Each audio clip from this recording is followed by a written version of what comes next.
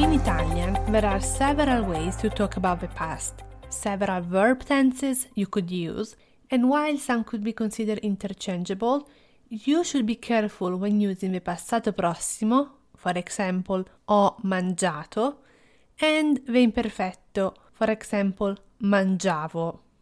In this episode, we'll dive into the uses of passato prossimo and imperfetto, when and how to use them. Come sempre, as always, download this episode's free guide at italianmatters.com/4 and take the auto-graded quiz.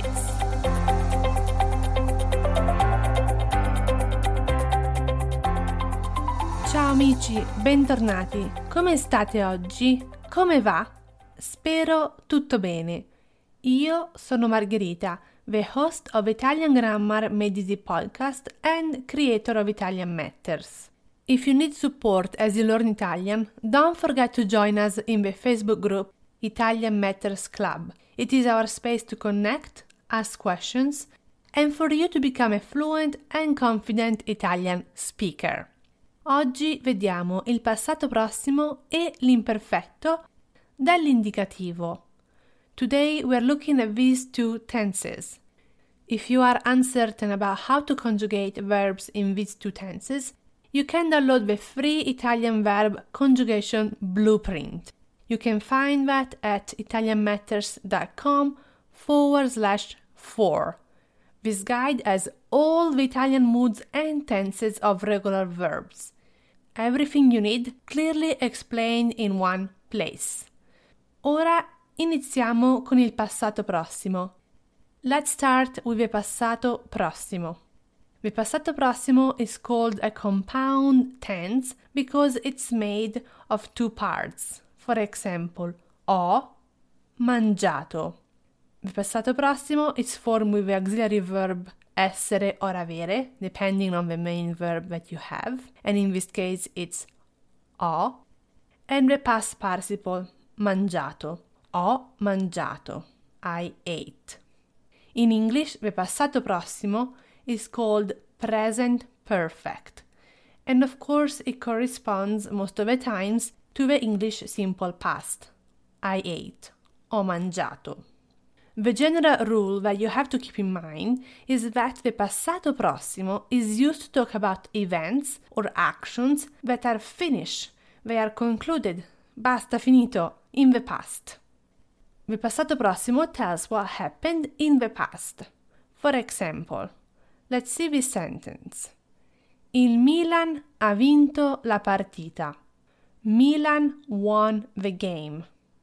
So this event, the game, has concluded. Milan won, it's over, so we use the passato prossimo. So this is the general rule, but there are also other instances when you must use the passato prossimo. 1. To list a series of past actions. For example, prima ho mangiato, poi ho guardato la tele e infine sono andata a dormire. First I ate, then I watched TV, and at last I went to sleep. So this is one action after another. It's a series of past actions. I ate, I watched TV, I went to sleep. Ho mangiato, ho guardato la tele, sono andata a dormire. So for this series of actions happening in the past, you use passato prossimo. 2. You use passato prossimo to indicate the beginning or the end of a past action. For example, il film è iniziato alle 21. The movie started at 9 p.m. Here it's clear, right? We are using 9 p.m., 21, to indicate the beginning of this past action, past event. And so we use the passato prossimo. 3. The passato prossimo is used to express changes in past emotional, mental or physical states. Per esempio, mi sono ammalata perché non ho messo la giacca. I got sick because I didn't wear the jacket. Here we're talking about a change of a past physical state. So here the change is that I got sick. That's the change, and we use passato prossimo. The last fourth instance where you have to use passato prossimo is with some specific keywords. So if you see these words in a sentence in the past, then use passato prossimo. These words are stamattina, ieri, 2 giorni fa, la settimana scorsa, il mese passato, una volta, per un anno, per 2 anni, per 3 anni, and so on. An example sentence would be: Ieri ho mangiato gli spaghetti. Yesterday I ate spaghetti. Here the keyword is ieri, yesterday. I see that and I use passato prossimo. Bene, ora parliamo dell'imperfetto. Let's talk about the imperfetto. This is a simple tense. We don't have an auxiliary verb, we don't have avere or essere. We just have the main verb.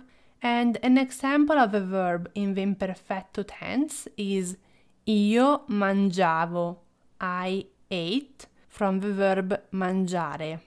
In English, the imperfetto translates to the imperfect. The general rule for the imperfetto, just like we had the general rule for the passato prossimo, is that it's used to describe a past repetitive action or event. Repetitive, this is the important piece. An example of repetitive action would be things that you used to do in the past for multiple times. Da piccola andavo dai nonni ogni domenica. When I was little, I used to go to my grandparents every Sunday. See the ogni domenica here? Every Sunday. It's repetitive in the past. And so, since this action is repetitive, it happened multiple times, then I use the imperfetto. Other instances when you must use the imperfetto are uno, actions that happened at the same time in the past. For example, mentre io cucinavo, Vittorio giocava. While I cooked, Vittorio played. You see how these two actions were happening at the same time? I was cooking, he was playing, same time in the past, and so for this reason we use imperfetto. 2. Imperfetto is used to express an ongoing past action or event that doesn't have a clear beginning or a clear ending point. For example, preferivo correre. I preferred running. Here, I'm not saying that specific day I prefer running, right? It's really generic. It's not that specific. There is no clear indication of when this past preference action started or ended. So I use imperfetto. 3. Imperfetto is used to describe past emotional, mental, or physical states, including age. I know, this is similar to what I said earlier with the passato prossimo. But what I said before was that the passato prossimo is used to express change in past emotional, mental, or physical states. Express change. Imperfetto is used to describe past emotional, mental, or physical states. So here we are describing. We are not talking about a change. So an example is quando ero incinta mangiavo molte patate. When I was pregnant, I ate many potatoes.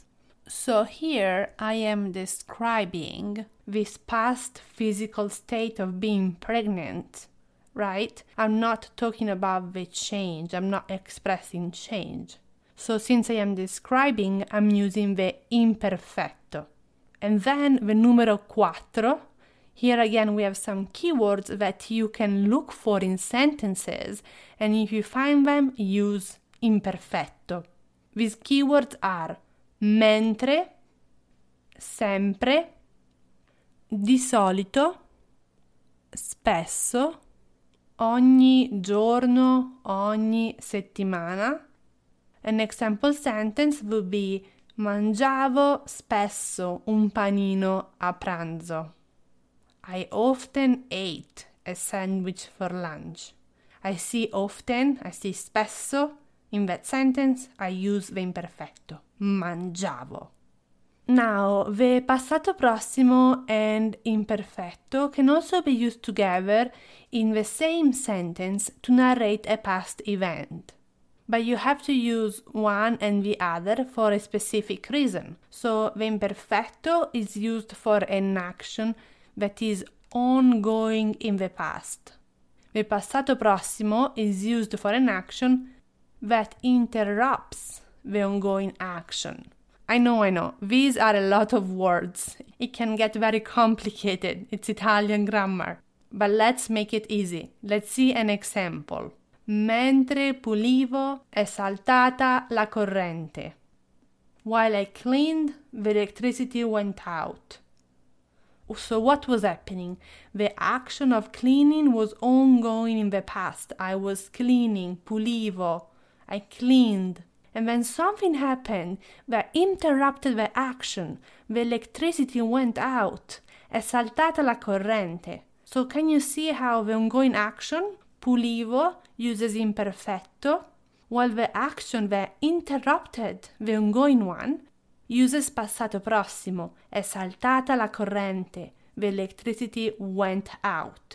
Is the electricity going out that interrupted my action of cleaning? Questi non sono argomenti facili. I know, these are not easy topics, but grazie, thank you for sticking with me until the end. Let's do a recap now. Just 3 points. 1. The passato prossimo is used to talk about events that are finished, that are concluded in the past. 2. The imperfetto is used to describe a past repetitive action, an action that happened multiple times. 3.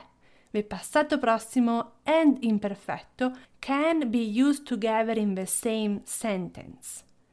The imperfetto is used for the ongoing action happening in the past. The passato prossimo is used for the action that interrupts the ongoing one. Dai, eccoci alla fine di questo episodio. Here are action steps for you. 1. Download the guide at italianmatters.com/4. This guide summarizes everything that we talk about today. These guides are very useful because you have everything on one page and it's right there in tables summarized for you. 2.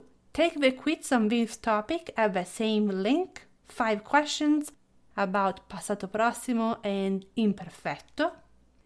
E questo è tutto per questo 4º episodio di Italian Grammar Made Easy. Ci vediamo giovedì prossimo ancora qui con un altro argomento di grammatica. Ciao amici, ciao!